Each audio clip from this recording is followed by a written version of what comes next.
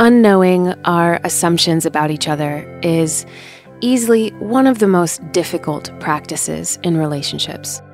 I believe it was Chaucer who was credited with saying, "Familiarity breeds contempt," but I don't know which author or person said this following part: "Familiarity breeds contempt, and contempt profound ignorance." One of you can message me and let me know who it was that said that whole phrase.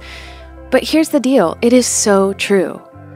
We get so cozy with our stories about each other. And when we do that, we don't realize that part of what we're doing is creating a border around a person or a group of people and declare that they can never be more than that story. They could never, ever transcend whatever it is that that story contains. Imagine, within the framework of creativity, saying to a 6-year-old that their 6-year-old painting was the totality of their human expression for the rest of their lives. Right? We would never, ever say that. We would never say that. And yet think about how many different ways we are saying that about each other and even about ourselves. We say, "That one thing you did will define you forever," or "I am the totality of the things that have happened to me." So I suppose that the antidote to familiarity and the contempt that it breeds is curiosity, the ability to remain curious and to look with the eyes of the heart to every person we encounter as though it's the first time, as though we're meeting them for the first time, as though they actually had the capacity to surprise us and be something more than we even imagined. So I wanted to have this conversation with somebody that I consider to be the queen of curiosity and kindness, someone who I have witnessed talking to strangers with that kind of awe and wonder and being willing to really, truly connect beyond cultural, spiritual, or political borders. Mesha Lerato Robinson is the founder and chief executive of I Am We Are, which is an organization focused on empowering South African youth with the fortitude and skills to overcome the barriers they face in pursuing their dreams. Mesha is a social entrepreneur, a youth empowerment advocate, and a brand strategist.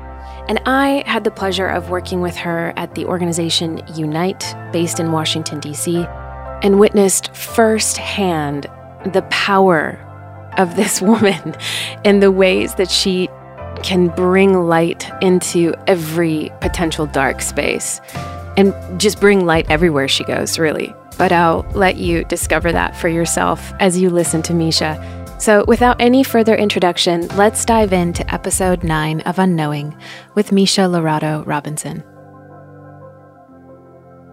Mesha, you are one of the brightest stars in my constellation. Thank you so much for being on Unknowing and spending this time with me this afternoon. You're welcome. I'm sorry. I know you said we're recording and all, but girl, you just said stuff. I was like, let me pull out my notebook while we talking so I could take notes. I know it'll be recorded, but I was like, that was beautiful. I got to write that down. I'm like, me? Look at me, a bright constellation. But that was just beautiful language. Okay.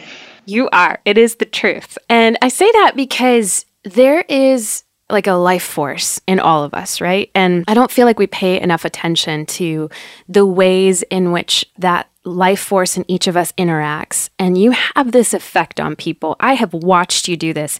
You walk into any space and you connect. You connect with the person serving coffee. You connect with a stranger walking down the street. And one of my favorite things that you say when you leave somebody or you're like leaving the room is you'll say, "I appreciate you. I appreciate you."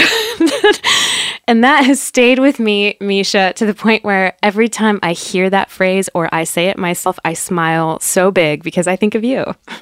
Oh, thank you. I so appreciate you reflecting that back to me because I think to your point, we don't recognize who we are sometimes. And I think especially to what you said, like that soul within.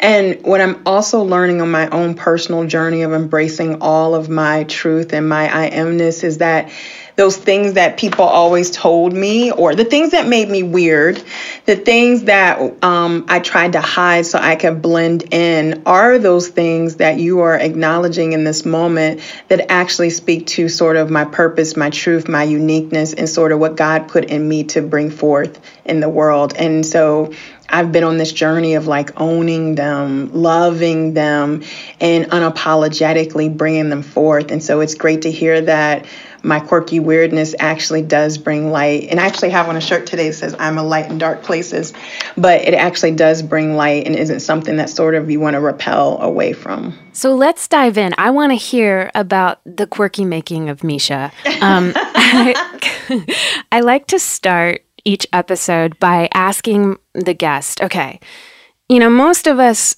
are really shaped by our childhood and the maps that we're given, the lenses that we're handed to make sense of reality. So I want to hear about the map that you were handed growing up. What was the lens that you were given to interpret your world? Wow. I already knew this conversation was going to go there, but I'm like, okay, like, how do I answer that? The map that I was given to navigate the world. I think first and foremost, I was born and raised by a single mother. I am the oldest and the only girl. So I have two younger brothers. We're 5 years apart, each of us. So I'm older. I helped my mom raise them and take care of them. We grew up in the Washington, D.C. area. We originally grew up in an area that was primarily Black, and then we literally just flipped to the other side, which was primarily white. And that was a journey of understanding, like, who are you in the midst of this, and sort of in an area that was very conservative and country. And I look now at the history and very racist, conservative. Sort of the map, though, and when I'm learning, just as I look to just understand my mother as who the woman she is, and not my mother or not a sister or even a friend, but the woman she is, she was a dreamer. I've heard her talk about like the Waldens, and she loved like how they all said, I've never watched the Waldens, but she liked how they all said good night at the end. Good night, Bobby. Good night, Susie. Good night. That was like the life she wanted. She wanted sort of that country life. So that's partly why we moved out to the area that we moved out to when I was like 5. She put me in like a 4-H horse club. Those moments are when I realized what race was. I didn't know it before that, and sort of this discomfort with being different, this discomfort with my hair texture, this discomfort. I remember walking around a pillowcase on, but those things came when we moved out there. But at the same time, I remember vividly that I was at my grandmother's house in Jersey, so single mother, and, I'm a Gen Xer, so, latchkey kid. So we spent the summers at grandma's house. I went away for the summer, and I vividly remember driving up to this house, and my mother's like, this is where we live now. And I was like, really? This is our house? And we had a house before that, and actually with a much bigger yard, and I had my own playground set in my backyard. So this house was just different. But when I went up, I shared a room with my aunt before that because she was living with us. And now I had my own bedroom, and my brother had his own bedroom, and he was probably like a newborn at that point.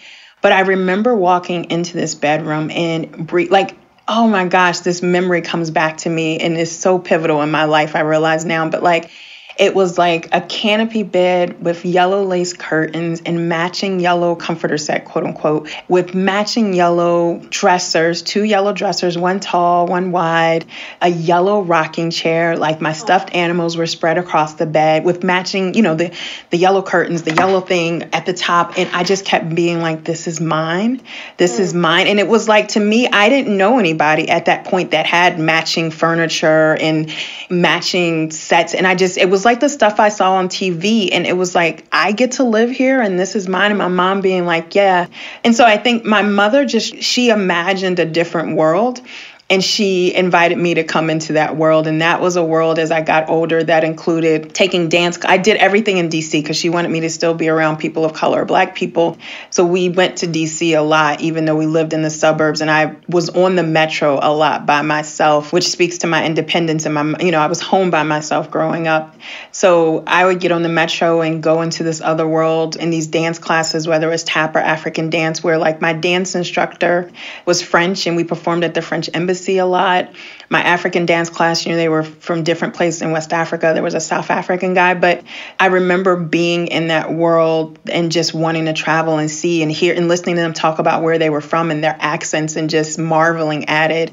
I think the other last thing that gave me my map that was just, I'm learning now is very critical to who I am today is just a very Afrocentric or a community that had a lot of pride in being Black.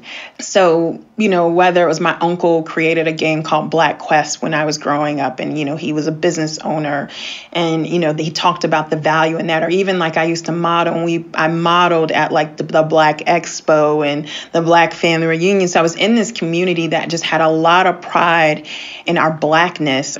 We even took modeling classes at a school where it was called Roots Academic Learning. And I remember being there, and this was like I'm in middle school or high school at this point, but they had maps of Africa on the wall. And like the assignment was to know all the countries. And I just remember like, I don't know all the countries in Africa, but these kids were like in kindergarten, first grade, learning that. But just seeing that and absorbing that on the wall, absorbing all the accents I was around, absorbing the pride, and then going back to my very suburban, you're the one and only, especially as I got into like gifted and talented classes, all of those things, that ability to navigate these different worlds and, be in them, I think those are the experiences that are my map. It's incredible because as you're describing this, that's the image that I had was like maps within maps, worlds within worlds, that you were being exposed to your heritage, your connection to place and story and history through this pride of the African diaspora, of the connection to your roots, while simultaneously being exposed to lots of other cultures as well. So your world was really, really big. And then in the suburbs, you'd go back to that like kind of smaller container. So I'm curious about that. I'll call it a harmony. It's like a couple of really rubby notes there that were being fostered in you. Because as we're discussing maps and borders, as long as I've known you, you've always had this insatiable curiosity and hunger to travel. So was this really the beginning for you while you were being exposed to these other cultures in your dance classes and this connection to your heritage, to Africa? Was this the beginning of your insatiable hunger for exploring the world? And then my second question is, when did you first jump off the U.S. map? I want to know. Yes, let's talk about that. No, you know what? One other world I should say as a map was, my Christian upbringing. Like I definitely, even as, again, single mother. So I went to stuff with my mom, going to choir practice with her. And she tells me the story and I do remember it. But I walked down the aisle, my profession of my faith to Christ. I did that at the age of 5. And I just got up and walked down the pew on my own. And my mom's like, oh, she's gone. and when I got up there, because I was so young, they ask you all the questions. Do you know what you're doing? Do you want to do this? And I answered them all correctly with no problem. And, they asked my mom, she's like, that's what she wants. So like, I think there's this spiritual pull that was already always there. And I definitely kind of remember like that moment and just knowing this is what I need to do. And that's also been an undercurrent. But to go back to your question and the travel piece, I started taking French classes in middle school when we had to select a language because I was taking ballet at the time. And the school that I went to was very like strict and we had to take these tests to go to different levels. And in my very analytical mind, I said, well, if I study French, it would be easier for me to take these tests. So I picked French as a language. And that, again, I think to you, what you just said, it just opened me up to this whole other world. And I just always wanted to go to France. And then by, you fast forward to now, like early high school, I'm in this tap dance company and we're performing at the French embassy all the time. I would collect the magazines that they had at the French embassy and those pictures that I ripped out of these magazines. And I had a subscription. I don't know how I had it or why. One of those things you send away for. But I had a subscription to Elle magazine and Elle Decor magazine and all throughout high school. So my wall was covered with these pictures of like the French countryside and whatever I pulled out of my Elle magazines. And those replaced like the little boy posters, from the Tutti Frutti or whatever those magazines were called back then. Throughout my French language classes, we had this opportunity to go to France or go to Martinique. I remember in college, and we didn't have the funds to do it. And it's interesting because even when I applied to colleges, I just wanted to get away. My mother was really strict too, and strict, kind of conservative Christian. I wanted to get away as well, and far away, and just be on my own. Because to your point, I had this like curiosity and this fire and this passion, and my mom was very like, and you need to stay home and you got to take care of your brothers. And I wanted to just get out and be free. So I applied to University of Richmond in London. I have no clue where I heard of this school. I applied to University of the Virgin Islands. I applied to University of Hawaii. I went to University of Maryland, the state I was from, even though I applied to all these schools far away. So by the time I got to senior year of college, and this answers your question about the first trip, I actually took out a student loan. The only student loan I had from my undergrad was to travel to Paris and to London, because Paris was my first love. I had 3 childhood dreams: to travel to Paris, to travel to Africa, and that really came from like being in those African dance classes, just somewhere in Africa, and then to live in New York City because I wanted to go to school in New York. So those are my 3 childhood dreams. So there was an opportunity to go to Paris and to London with the fashion merchandising program, and I took out a student loan to do it. And when I got out, we went to London first, and I was like, this is cool, but I wasn't really a fan. I was like, this is nice and all. But when I got to Paris, and both trips, it's so funny, like you are who you are. I wandered on my own away from the group on both of those trips. But when I got to Paris, I was just like, this is everything. And every time I go to Paris, it's still everything. It's my first love. But I was like, if Paris is this good, then I just now got to see everything. Like I was just on this quest to see the rest of the world after that. So you're in Paris. How long were you in Paris? I'm guessing that the whole trip may have been a week and a half. So this was sort of your holy baptism into falling in love with another culture, one that somehow you intuited all along was going to be a fit for you. When did you decide to become a Peace Corps volunteer? Because I know that also was a huge shaping in your life. I remember I was a business major undergrad, and I wanted to go get an MBA. And we went on this field trip to University of Maryland, College Park. I went to Eastern Shore, and they told us in this trip senior year that we needed to get work experience before getting an MBA. And I was like, well, shoot, what am I going to do in my life now? Like I had no clue what I was doing. I just knew I was getting an MBA. And so in one of my business classes, and I'm dating myself here, but I looked up on the wall, and there was those pieces of paper, like postcards you pull off and you can send away to get information sent to you. And there was one for the Peace Corps and one for Semester at Sea.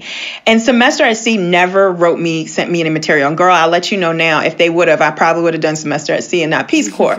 But so God knows. But I sent away to the Peace Corps. I knew nothing about it. I never met anybody that went to the Peace Corps. I literally just had this pamphlet that came in, and I kind of was like, this sounds cool. This sounds interesting. And it kind of, again, going through the list of dreams, I can go live in Africa. And again, sort of the analytical part of me, I'd never lived out of the state of Maryland. I took a position after undergrad down in Atlanta. And my whole thought was, if I can be okay on my own in Atlanta, then I can be okay in Peace Corps.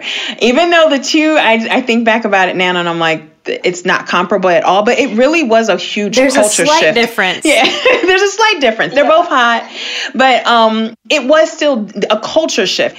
A year on my own living in Atlanta definitely did sort of prepare me, and I did my application while I was down there and got all the materials, and I had never heard of Benin. I went, again, dating myself, I went to the mall and went to a bookstore and pulled out like an atlas to see where in the world, pull out a map physically to see where in the world this was, what continent it is on. So I'm like, okay, it's in Africa. Okay, it's in West Africa. Okay, it's French-speaking West Africa, so I can stay in this sort of Francophone space that I had cultivated over time.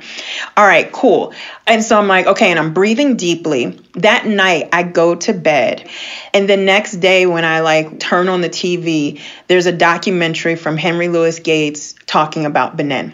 And I sat there and I watched that documentary and I was like, okay, I can do this. This doesn't look that bad. And I accept it. Is just, okay. And so this is the thing about you that is so wild. And I'm so glad listeners are getting a small little taste of the wild, trust-filled, faith-driven life of Misha, is that I've never known anyone like you that so fully listens to your deepest kind of intuition, your heart's desire, and then collaborates in faith with God in the midst of the universe to confirm. So as you're moving into these unknowing spaces, because as you said, going from the States to Benin was kind of a radical, huge cultural experience that you'd never had before. So you're moving into this radical unknowing. But as you're doing it, you're developing the sense of trust that it's not only okay for you to move into unknowing, but that there's gifts in doing so. Yeah. And it's interesting because surrendering has been a theme and a flow throughout my life. And this was one of those moments where this is like, all right, God, I'm listening. You're telling me to do this and I'm going to go. And the whole time I was there, I was like, all right, God, if I can go now, just let me know because I'm going to go because this ain't my thing. There was a cockroach in my bed. I want to go home. Can I go home? Or I have to use an outhouse and there's a huge lizard there I named him Shaka. There's a huge lizard there every night and I think he's going to jump on my back. God, can I go home? God, like, I don't really speak French. Can I go home? Or can I just go to business school and let me apply? I tried applying to business school. I didn't get accepted while I was there. That would give me a valid excuse to go home. But literally, Bree, I would pray and I would ask, and to your point of partnering with God and truly all right, God, what are we doing? What am I supposed to do? I remember seeing a billboard once. I don't remember what it said, but whatever I prayed on, I was like this huge sign. I was like, all right, God, give me a sign. Let me know. Am I really supposed to be here? And it was a freaking billboard that was whatever it said. I was like, damn it, I have to stay here longer. Or going to a church. I didn't go to church that often. It was in the Capitol. And I went with friends of my family's friend. Because then all of a sudden, it's amazing. Once I went, now my cousin's wife, my cousin got married while I was there, and his father-in-law was working in Benin now. And so they did a whole reconciliation conference where the Beninese government apologized because the transatlantic slave trade started in Benin, and they apologized for their role, and they had this whole gospel festival and reconciliation conference. But my cousin's father-in-law was one of the organizers of that. So I was able to go to that. I was there. So all of a sudden, all these connections started opening up that were confirmation of you're meant to be here. You're supposed to be here. It was not easy. And I think, again, to my faith, and I don't even think, I guess I've never thought about my faith being strong, but I remember because Benin is the birthplace of voodoo. And so that kind of freaked me out coming up from my good Protestant conservative Baptist upbringing, of being in this environment where, you talk about gris-gris and you talk about people putting curses on people all the time, and hearing drumming at night, or just being 21 or 22 and living, in a village by myself and not having, and being able to pick up the phone for support. But I would recite the 23rd Psalm over and over again. And that would be now I'm thinking of a language of a mantra that would pull me through and allow me to have peace when I really got scared. And I even put it when I moved into the house, the people before me had a mirror to reflect back evil spirits. So I took it down and I put the 23rd Psalm up there instead and was like, all right, this is my reflection back to any evil spirits that want to come over to my house. That was your own way of saying, see you later, evil spirits. Yeah, I think I left the mirror. They had two. I left the one outside of the front door, but I was like, I don't know about that, but I know what I know. I'm putting the 23rd Psalm up here. And then I told my friends, even my Peace Corps friends that were very non-religious, I was like, if you come here on a Sunday, we're going to listen to the word and you're going to hear gospel music. I'm just letting you know. So if you come over here for pancakes, I'm just letting you know. Me and my house on Sunday mornings, we listen to gospel music. So I love this picture you're painting for us because you're right. I don't think you realize how much you live by faith or how much courage you have. It's impossible for us, I think, to see ourselves clearly in that way. That's what community is for. That's what I'm here for, is to mirror back to you yes, Misha, you have some badass courage and faith that you have lived by. And one of the things I'm noticing is that this experience of moving so fully into discomfort, to being willing to move out of what was familiar to you and into the other, is part of a thread that I have seen you weave politically as well. I met you through our work in Unite during the Trump presidency, and I have watched you go up to strangers. Always, as I've said. I've literally never met anyone more willing to talk to a stranger than you. But you take it one step further because you would go up to MAGA supporters and people who could have easily been or probably were outright racist and hostile toward you.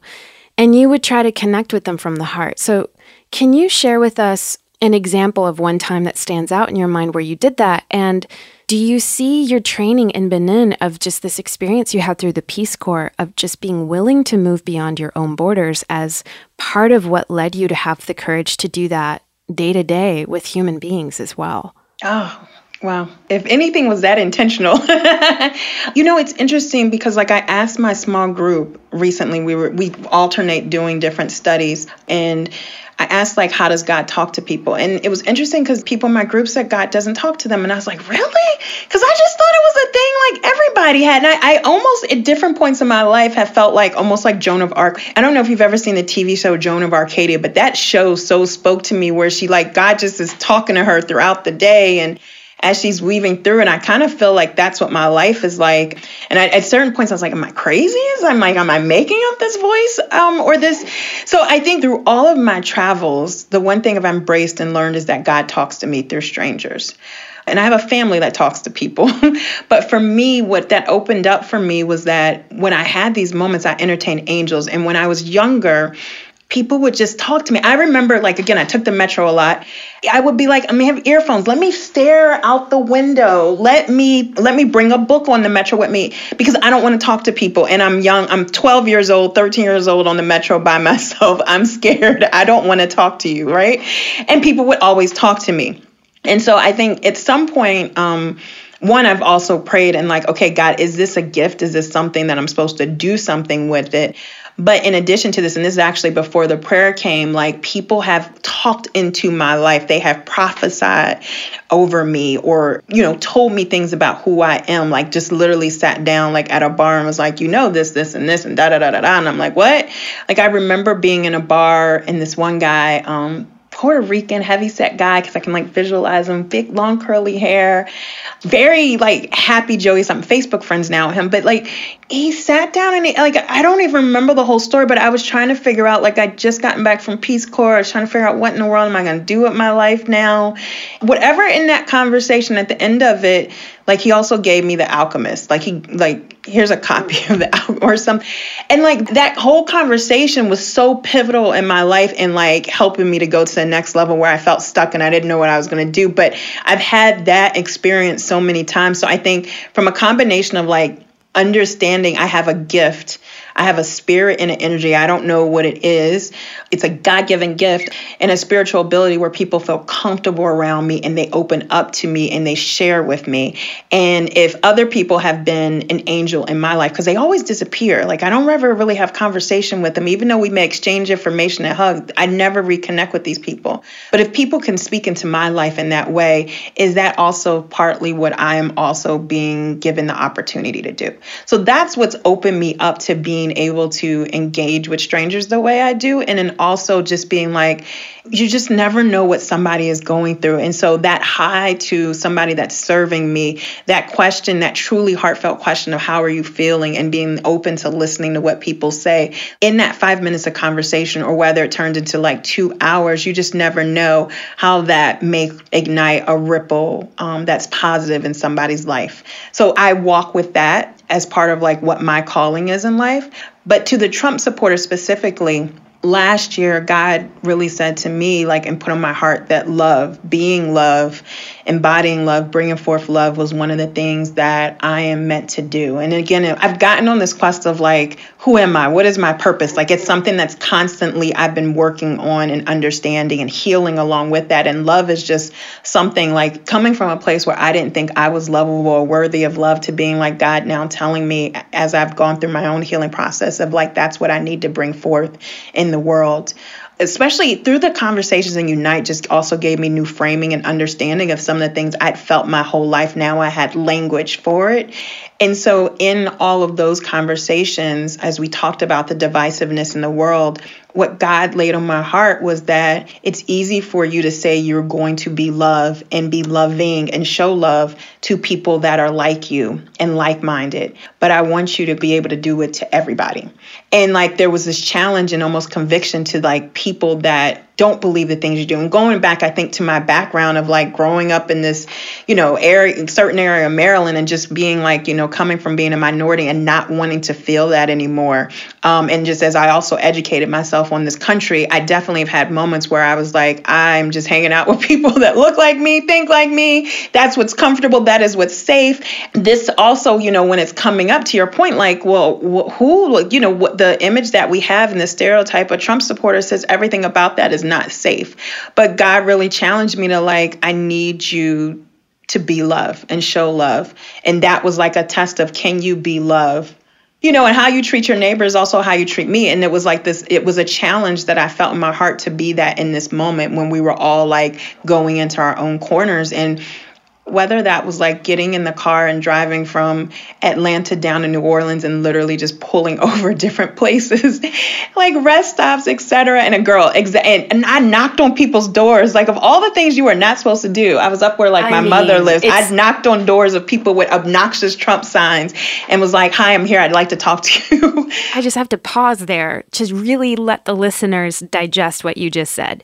That you were driving around in the height of the vitriol of the political divisiveness that was at play in the midst of some really horrific public violent moments of murders of Black people. You're running around, knocking on doors and being willing to say, hi, I just want to talk to you. Yeah. But like when you say that, I'm like, but why not? Right? Like in some regards, like, yeah, what I got out of that is I learned how to humanize people. I learned how to your point about the other, of like getting out of the stereotypes and the narratives. And this is a perfect setup for the story, the narratives that we create in our heads around people, and then just really getting to know them. And I think through all of those experiences of talking to people, like I purposely went to the Trump rally in Tulsa. I was like, I have to be here. And I went by myself and we were there with Darius. I know he's coming on one of your other calls. And I was like, well, I'm just going over there. And they were all over at the Juneteenth festival.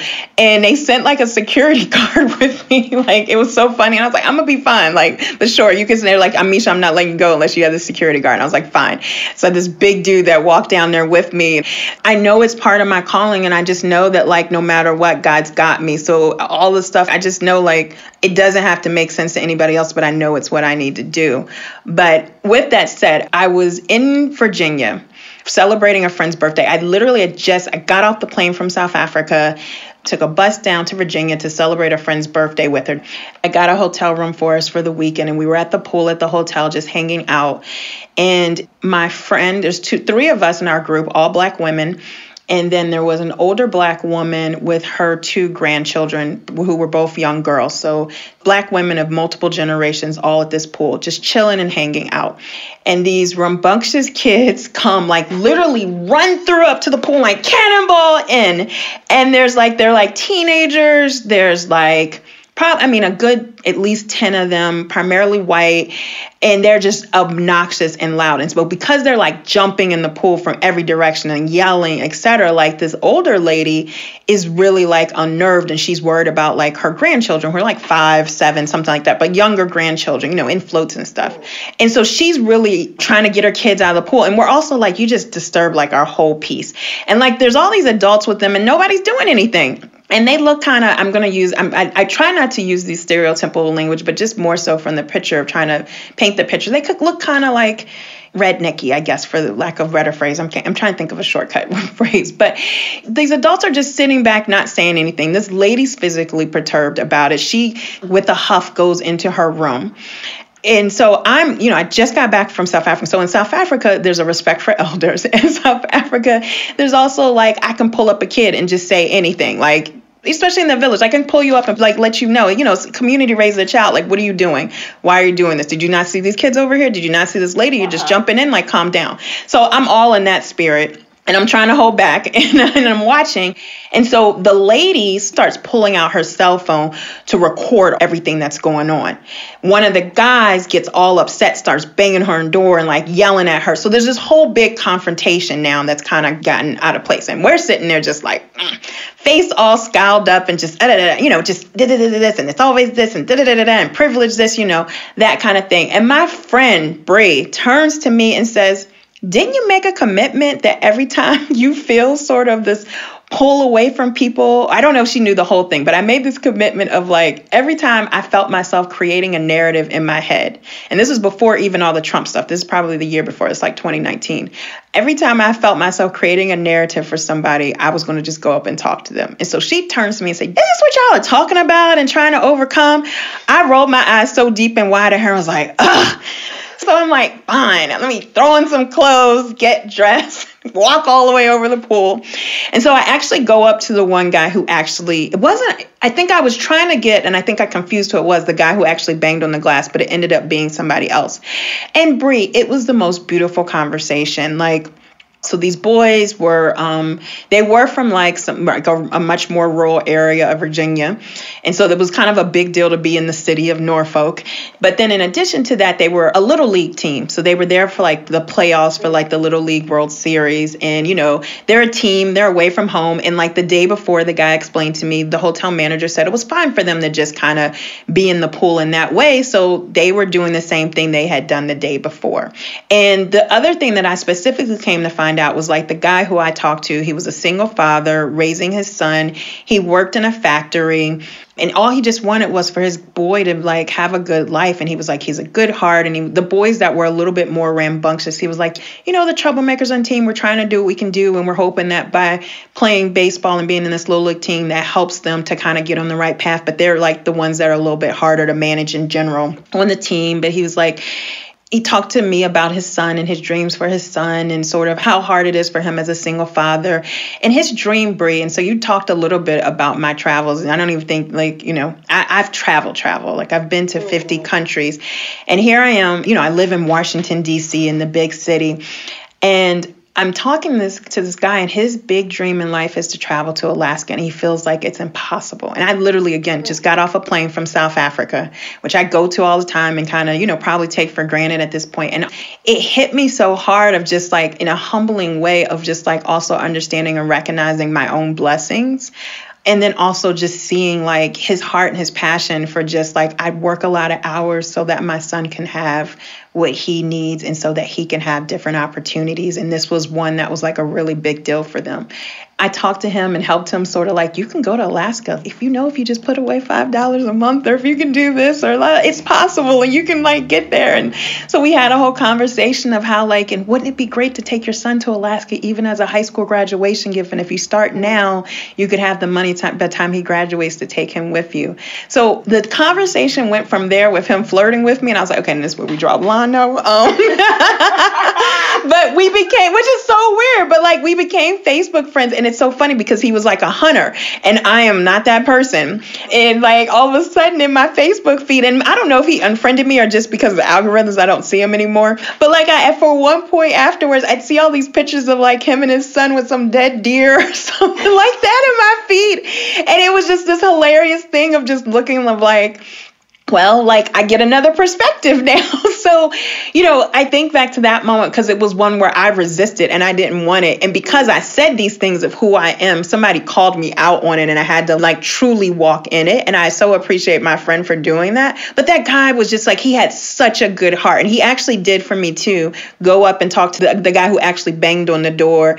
And he had a conversation with him and the kids ended up moving and just throwing the Frisbee or something somewhere else. And afterwards, I went and talked to the older lady and let her know what happened and who they were and tried to bring her back to the pool and calm everything down because she was kind of ruffled. But we're all just people and we all want the same stuff, and we all got hurt and pain. And some of that colors us to maybe be want to call me an N-word or something like that. But I think now from all my conversations with people and because I'm secure and I know who I am and my identity is not tied up in all of that, now at this point, I'm like, oh, you want to call me? Let's talk about it. Come on, you can call me that, but can we hug it out afterwards? Let's talk about where that comes from and really what do you need? And what's the pain that's really going on inside? Because if you need me to be that for you, there's something going on in you that's lacking, that you need me to be in that place of being submissive and, sorry, not submissive, but inferior.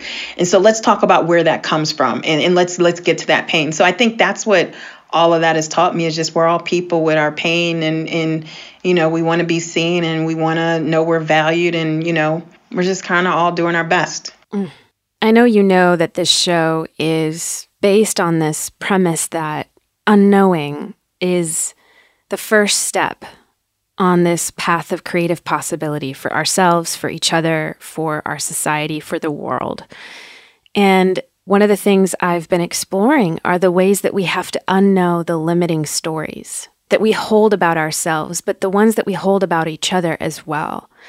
And you model the gift of what happens when we do that, because what you're saying is that there is a fullness to be received, a wholeness that you're after, outside of our own borders, cultural, political, spiritual borders, of what we consider to be people like me. That outside of that is the secret to our wholeness.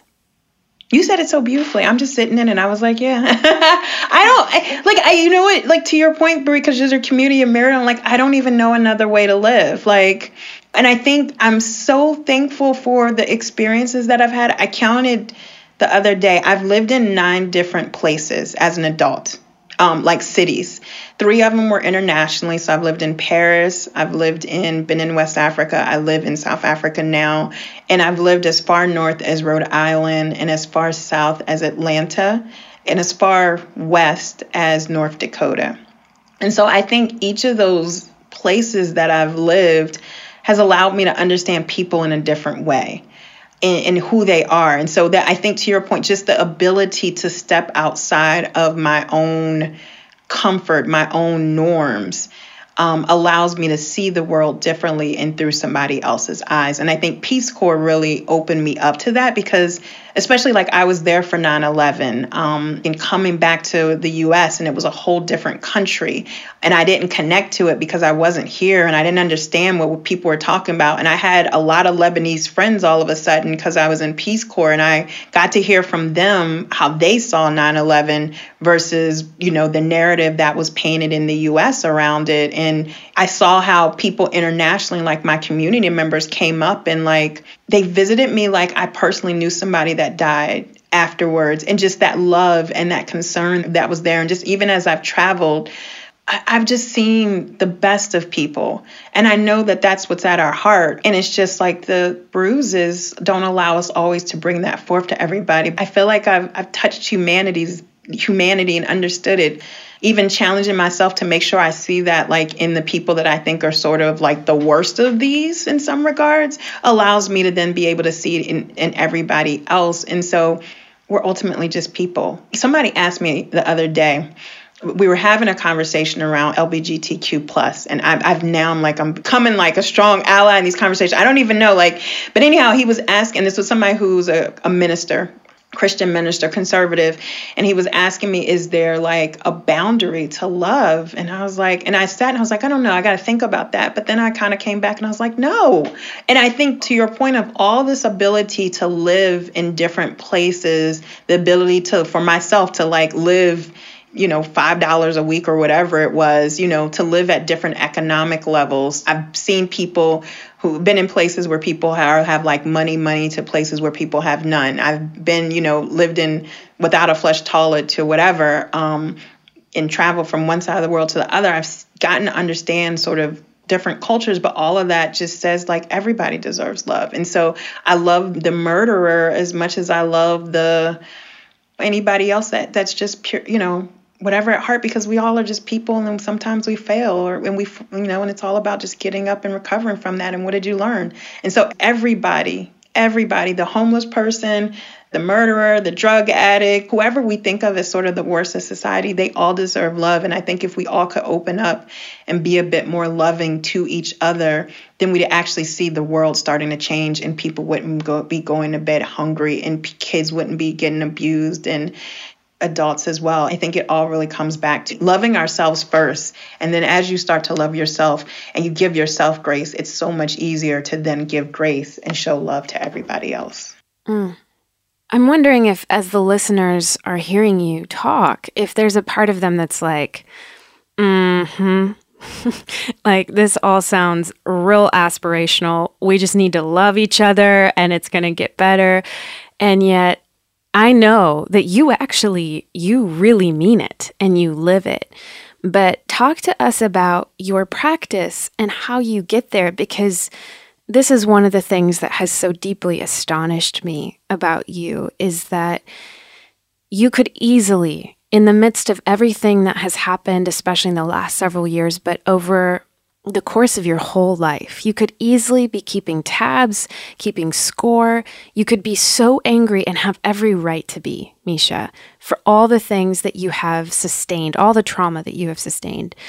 And yet you choose joy and you choose love. So you just named that part of your steps or part of your practice is that you have to love yourself. You have to get to that place of freedom in yourself so that you can be free to choose love or choose joy. But can you tell us a little bit more about what sustains you having this level of an open heart? Brie, I think you kind of just talked to sort of the key there. It's a choice. Like, it's an active choice. Every moment we are making commitments to something. I'm making a commitment to complain. I'm making a commitment to be ungrateful. I'm making a commitment to see and call out your failures. And I think at some point, I got tired of just being sick and tired. But let me also give credit, I think, to the maps. My mother is somebody I'm probably a lot more optimistic than her, but I've been getting to know them more as people, and I'm starting to understand like how I am. Part of who I am is just part of sort of my DNA and being born into the families I am. But my mother's pretty optimistic. She's also very super empathetic. Like, I'll tell you something, she's like, oh my gosh, and she'll cry. And I'm like, seriously, it's okay. It's okay. Like, so, and my bedrooms were filled with these like motivational quotes, and, Chicken Soup for the Teenage Soul was something that was a part of my library. And, I grew up on looking at Shirley Temple movies, and, we didn't cuss in the house, and I didn't listen to secular music. So I think like I hated all that stuff. Maybe not the Shirley Temple movies and Little House on the Prairie. Like, I actually loved that world, but I hated some of the other stuff of just like the no secular music and stuff. But that creates a framework of like a bubble of a world that's different than everybody else's. So when you do go out into the world and you're like, wait, there's a lot of anger here. We never had yelling growing up. I never experienced that. So some of that is just also part of me from my upbringing. But with that said, as I went through my own experiences, and to your point about trauma, et cetera, it's an active choice. I can sit in this, or I can choose something different for myself. And so the Bible teaches forgiveness. And what I've learned is that forgiveness is not for the other person, it's for me. So I think even with the trauma or any of the experiences, it's forgiving. And some of that is forgiving yourself. Some of it's forgiving the other person. But that in itself opens your heart to other things. I think that's where my journey started, of just forgiveness, forgiving people that had done me wrong. Forgiving myself allowed me to remove shame that was there, guilt that was there, judgment that was there. I got to the point after that of hearing the voice of criticism, that small voice. And like, oh man, Bray, I remember at one point I did Reiki. I've only done like Reiki once.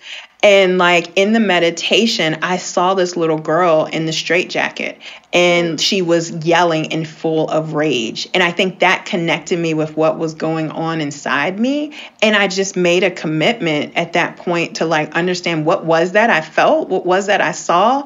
And I now think of that as sort of like an inner child, but I love on her. And I think all of that, again, was just an active choice of like, I don't want to be this. I don't want to be full of rage, and just keep pulling back the onion to understand what is the stuff that keeps me from having peace of mind? What is the stuff that keeps me from having joy? What is the things that keep me from loving myself? In my bedroom, I literally, on all my mirrors, it says, "You are beautiful," because I didn't think I was beautiful or know I was beautiful. I worked on that stuff. Like, I said it to myself. I had mantras, and it's hard for me to think about all the stuff I've done, but I've actively worked on being the person that I am today and having the perspective that I did, because it's what I wanted. And I knew I could have it for myself. But to your point, the trauma, the pain, et cetera, was blocking me. And just as I've gone through that journey for myself of healing, it allows me to be more empathetic to where other people are on their own journey, and being able to see them and appreciate them for where they are in their journey, and recognize that we're all on our own journeys, and you don't have to be where I am. But my journey says I'm going to show up and meet you with love. And if there's something I can share from my own experiences to help you in healing, I will. But I can also just let you be in your pain and just be able to love on you in your pain. It's wild, because I was going to ask you what you think the role of creativity is in personal and social transformation, but I feel like you just answered it, because one of the things I'm appreciating in what you're sharing is that partly because of that map that your mom handed you of saying these other worlds can be your world, is that she gave you a real sense of agency and power, that you can create the world that is most fulfilling, that you can create a world that is loving, that you can create and be the architect, the master artist, the master painter, the master dancer of your own choreography of freedom. And I'm sitting here listening to you describe this, and the agency, the power, the participation, it also reminds me of good former, very evangelical Baptist girl over here can quote scripture too, that it reminds me of how Jesus said the kingdom is at hand. So here's Jesus saying like, hey, there's this other reality and it's possible. It's at hand. It's not like there's this other reality that I have access to that you don't, sorry. The message was you can bring this reality here. And so would you say that that is the nexus of where you experience creativity and personal and social change? Is that choice, the power of saying, I'm going to participate, I'm going to make it different, I'm going to create that better, bigger, more loving world here? Okay, before I answer that question, can I ask you a question? I know it's your podcast, but can I ask you a question real quick? Yeah. I noticed in you, before you started talking just now, like I saw the emotion well up and I saw you push it back down. And I'm just wondering what was there. I know you shared part of it in your question, but there was something else more there. So observant. I think it's because there is something unfolding in my own life, this sort of like discovery that has taken nearly 40 years to get to. Girl, it's okay. We here now. The 40 years of the desert of my own life to get to this place of really believing, really actually believing that it's possible to rewire and recreate these narratives, to redirect the pain into a place of healing, to rediscover the power of presence and of love. And I think you saw emotion because you have embodied it so fully for me in so many different moments over the last couple of years. But I feel that sense of like baptism of belief in the possible.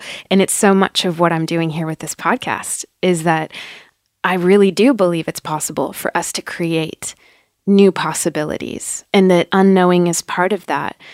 Yeah, so I think that's what you saw. Okay, thank you. So I'll go back to your nexus of creativity now. I wanted to make sure because I saw it, it was big, and I'm trying to remember the question fully, but this is what comes up for me. One, freedom, liberation. They're two sides of a coin for me, but they're different. I've marked from all of this work that I've done and all this conversation in my journey, like a lot of healing is in my journey. That's what I call. I've heard said before, your testimony is in the test, right? Your purpose is in the pain, right? So all of that stuff has brought me to your point of how I see the world now, how I live, how I show up in the world now. And so liberation through light and love is my purpose. And so I think that means that I will, by being light, that thing you called out that you see in me, by being that and bringing that forth in the world, and by embodying love and being love and showing love and embracing, because I had to work on embracing love and receiving it, there is liberation for me. And through my own liberation, I can help other people be liberated, right?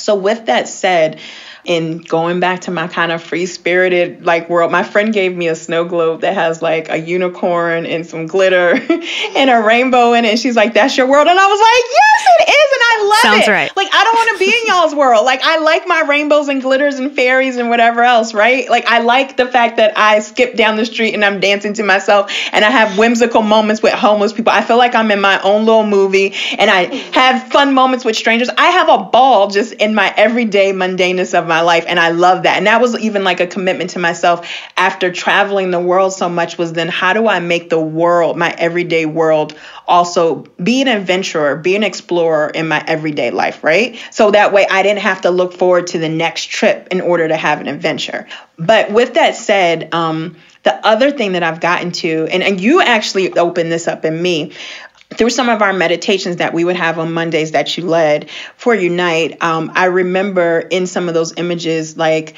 there's that girl, that same girl that was in a straitjacket. At one point, she's waiting at the door for her father. And that's also through some of my therapy. I saw her. She's waiting at the door for her father to come. And I think at some point, like in our Monday meditations, I saw her go outside. And like she wasn't just sitting there waiting for her dad anymore. She realized she had, using your language, agency to get up, the ability to get up and just go and live, right? And so she moved from just waiting for her father and being sad to going outside. And I saw her one time, arms wide open, dancing underneath of a tree. And then I love the swings. I love that feeling of freedom of the wind on your back, like as much as I love like motorcycles or convertibles kind of thing. And so I saw that little girl like get in the swing. And I actually have a picture that I painted in my house in South Africa of a little girl in the swing. And I saw that image sort of come to life of this little girl with her little afro puffs on the swing. And one day, like in one of our last meditations before we went on pause, I saw her jump off the swing and just stay suspended in air. And in the meditation, when we did it, I saw like an urban scene, like skyline on one side and like a village scene on the other. And as we were going through the meditation, it was almost this pull to like, you should go down and like explore these areas. And again, with that agency, I was like, no, I like it up here, and just feeling that suspension. And so that, to me, that place is my creative nexus. And I call it, and what I look at it as, freedom to me, pulling from, you know, my Christian background, is to be in the world, but not of the world. And so now I can be in this point where I can be like, I'm very like, my world is quiet. Like I don't watch the news. I barely look even at I need to close the subscriptions that I have to newspapers. I glance through those. I'm even starting to recultivate my social media feed, or just not get in it, because I just want to look at the stuff that inspires me. And I know people are getting killed. I just don't need to see it all the time in my feed. I don't have chit chat conversations with people, because I recognize a lot of chit chat is really just complaining about the weather or what's going on in the news. So I'm choiceful about what I allow into my world. And I'm even choiceful now because I recognize that, like, based on my spiritual gifts, I feel people's stuff and it pulls on me. And I'm growing from this place where I felt like the need to help everybody and talk to them about their stuff and be this place for you to dump on in some regards, where now, like, if I'm in that conversation with you, like, I'm choiceful, like I'm in a moment where I have the energy to expend and give it to somebody else. But then in addition to that, if I'm here and I'm listening to your stuff, and if you invite me in to give you advice, I will. But other than that, I just listen. And that also helps me to like maintain my energy. So my creative nexus is, one, a place of sort of being in the world, but not of it, managing my energy. And I think the third thing that I've learned, as well as a practice, is, and again, it's coming from meditation. And it's like, meditation was such a bad word to me in my life of like, what at one point, you know, like, am I going to meditate? But like, somebody gifted me a meditation where I connect with God. And for me, I see it as this light coming down into my head, and I feel that through. And in the original meditation she did with me, one of my coaches, you know, she then asked me to like connect that light and then send it out throughout the room I was in and throughout my house and then throughout my community and then throughout like my city and the world, et cetera. Right. And when I did that, that felt so true to me. And I felt like a kid, like I call it my Care Bear stare now.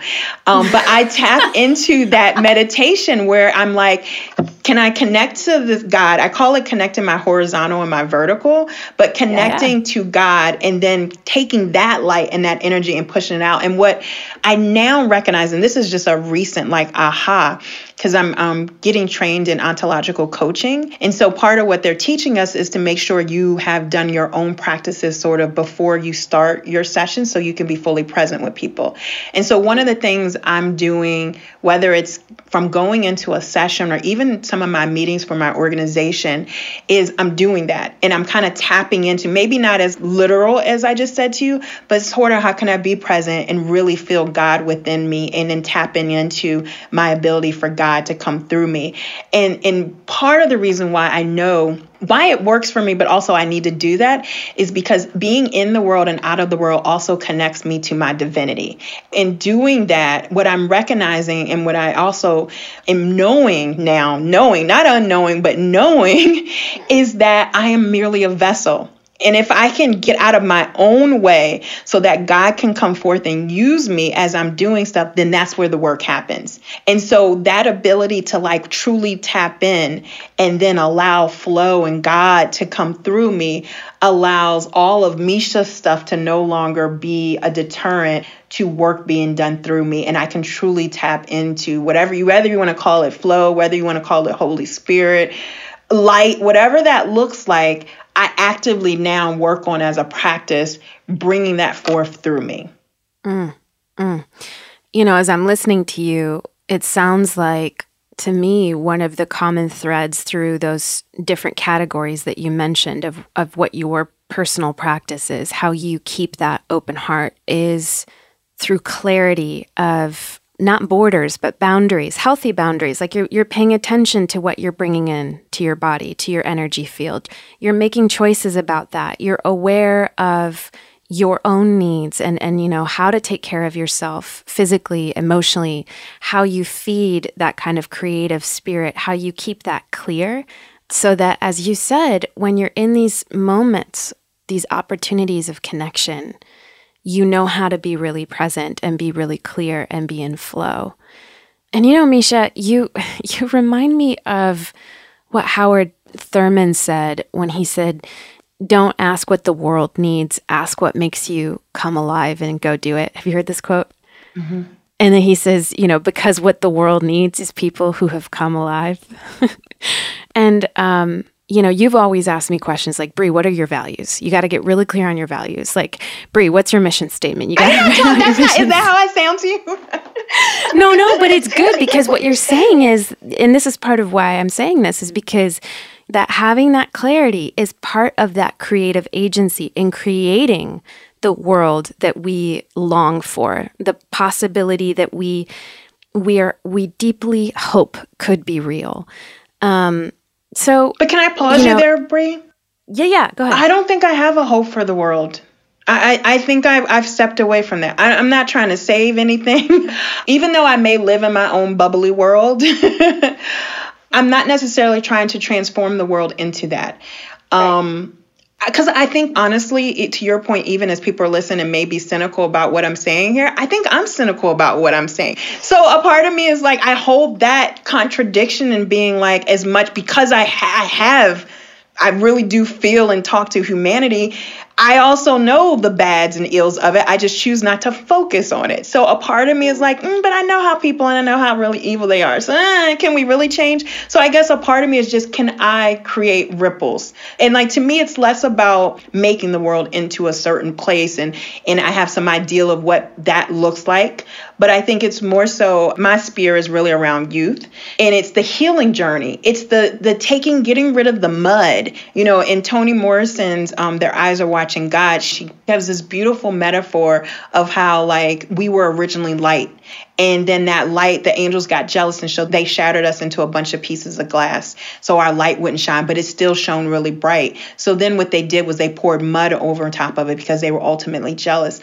My sort of purpose, going back to that liberation, light, and love, is I want to help people get rid of their mud. And so whatever their truth looks like when they're at their truth. So I think if you're living in your truth and you really are tapped into your own spirit, anger, greed, some of those things that we do look at as sort of the ills of society, that's part of the mud. That's part of the like mass, etc. I think our truth and our light is different. And so what my sort of focus is on is helping people tap into, understand their truth, their light, their purpose, and then they can go forth and do whatever it is they're meant to do and create whatever it is they want to create. But I don't know if I have an ideal vision of what the world is. Well, you know what that makes me think of, and why that's so awesome, is that many of the artists that have been on the show and in the conversations I've had, it's sort of like the worst thing you can do is have a perfectly outlined outcome that you're trying to get. Like, say you're working on an album and you're like, I want it to be exactly this. Well, that's like the worst thing you can do when you're starting a process of recording an album, because you're limiting then the creative possibility that can unfold. So what you're saying is, okay, I don't have this grandiose vision for the world, but what I know is that if I show up in the right way, in the way that's true to my truth, then I can have an impact on tuning this other person to their truth. And it can go out in unexpected possibilities, and you trust that whatever is going to come out of that is going to be good in some shape, way, or form. You don't need to know what the outcome is, but the process is the product. Exactly, which goes back to why the talking to strangers. So that 5-minute conversation, I showed up in my truth. Like the other night, I was at a restaurant, yelled across the restaurant to the guy because we had this whole moment. It's like a carry-out spot. But I'm like, I don't know, like, he'll remember me. And we had a moment, and it was fun. And it was like nothing else. And it was like courageously of just this joyful, a courageously joyful moment. It wasn't ill, intended. That then set something else off. That then allows, shows that there are people out here that are living their truth. There are people here that are a little wacky and crazy. There are people here that just have joy and love and don't want anything from it. There are people who can just joke. So that 5-minute interaction matters as much as the kids that I may spend like a lifetime with or 4 years with, because it all does create the ripples to help us tap into our truth. Misha, for all the ways that you embody this profound courage beyond borders, this love that is unboundaried, this capacity to see the divine in strangers, and the ways that you're inviting us to talk to strangers, to see that as a practice. I'm so thankful for the wisdom that you just shared with us. Thank you for being on the show today. Thank you, my sister. Okay, so we're learning how to connect with each other beyond the borders of our own maps, whether those maps are inherited or created. We are learning how to move into the terrain of unknowing in our relationships with people we know and with strangers. So here are a few pieces of true north wisdom that I'm taking with me from this conversation. Number 1, it's a choice. It's a choice. It's a choice. I loved how Misha said that every choice we make is declaring a commitment that we're upholding. I mean, that is so profound. And I think what it invites us to do is to create a sort of inventory about the choices and commitments we're making every day, and consider perhaps the ways in which we can shift those choices, those commitments, those stories, those narratives into a space of flexibility and fluidity and openness and imagination and potential. For all of you fellow Enneagram 4s out there, this is a heavy one. Realizing that how we feel about things is a choice is kind of rocks our melancholy boat a bit. But I think it's an invitation for anyone, regardless of Enneagram identification, for all of us to think about the ways in which we can shift our choices into a place of love, a place that can forgive ourselves and forgive others for the complexity of being human, of not getting it right the first time or every time, and being willing to be in process together. Second piece of true north wisdom, you've got to ground yourself and be very clear about your own energy, your capacity, your space, your grounding, so that you can then be that kind of curious, courageous, loving person that can cross borders, whether they be spiritual, political, or otherwise, and seek connection with people who are different than you. I mean, in some ways, it feels trite to say it, you gotta love yourself first before you can love others. But I think that's part of what Misha was inviting us into, is recognizing that space of doing our practice, our inner work, of taking care of ourselves, of our energy, our bodies, our spirit, is the work of loving others. Because if we don't do that, we cannot show up for each other. That's it for today's episode. If these conversations are resonating with you, if this conversation in particular struck a chord, I want to invite you to do a couple of things to join me in co-creating Unknowing. The first thing is you can rate this podcast or share it with a friend. Ratings are one way to help make this podcast more visible. The other thing that you can do is consider becoming a patron. Trust me, I don't like pitching and asking for help. It is a difficult thing, and I know most of us are really tired of hearing slick pitches about support. But here's the deal. I am doing this entirely with the support of patrons. So if you want to keep the lights on in Unknowing, I guess I should say if you want to keep the lights off in Unknowing, if you want to just keep Unknowing going, please consider becoming a patron. And I've cooked up some cool things for patrons. There's a companion masterclass that patrons have access to, where every week you get a corresponding reflection and suggested practice that goes with each episode. You can visit unknowing.org to learn more, or you can visit the Patreon page, patreon.com/BreeStoner. And remember, as Rilke says, be patient toward all that is unsolved in your heart. Try to love the questions themselves. I'm trying right along with you.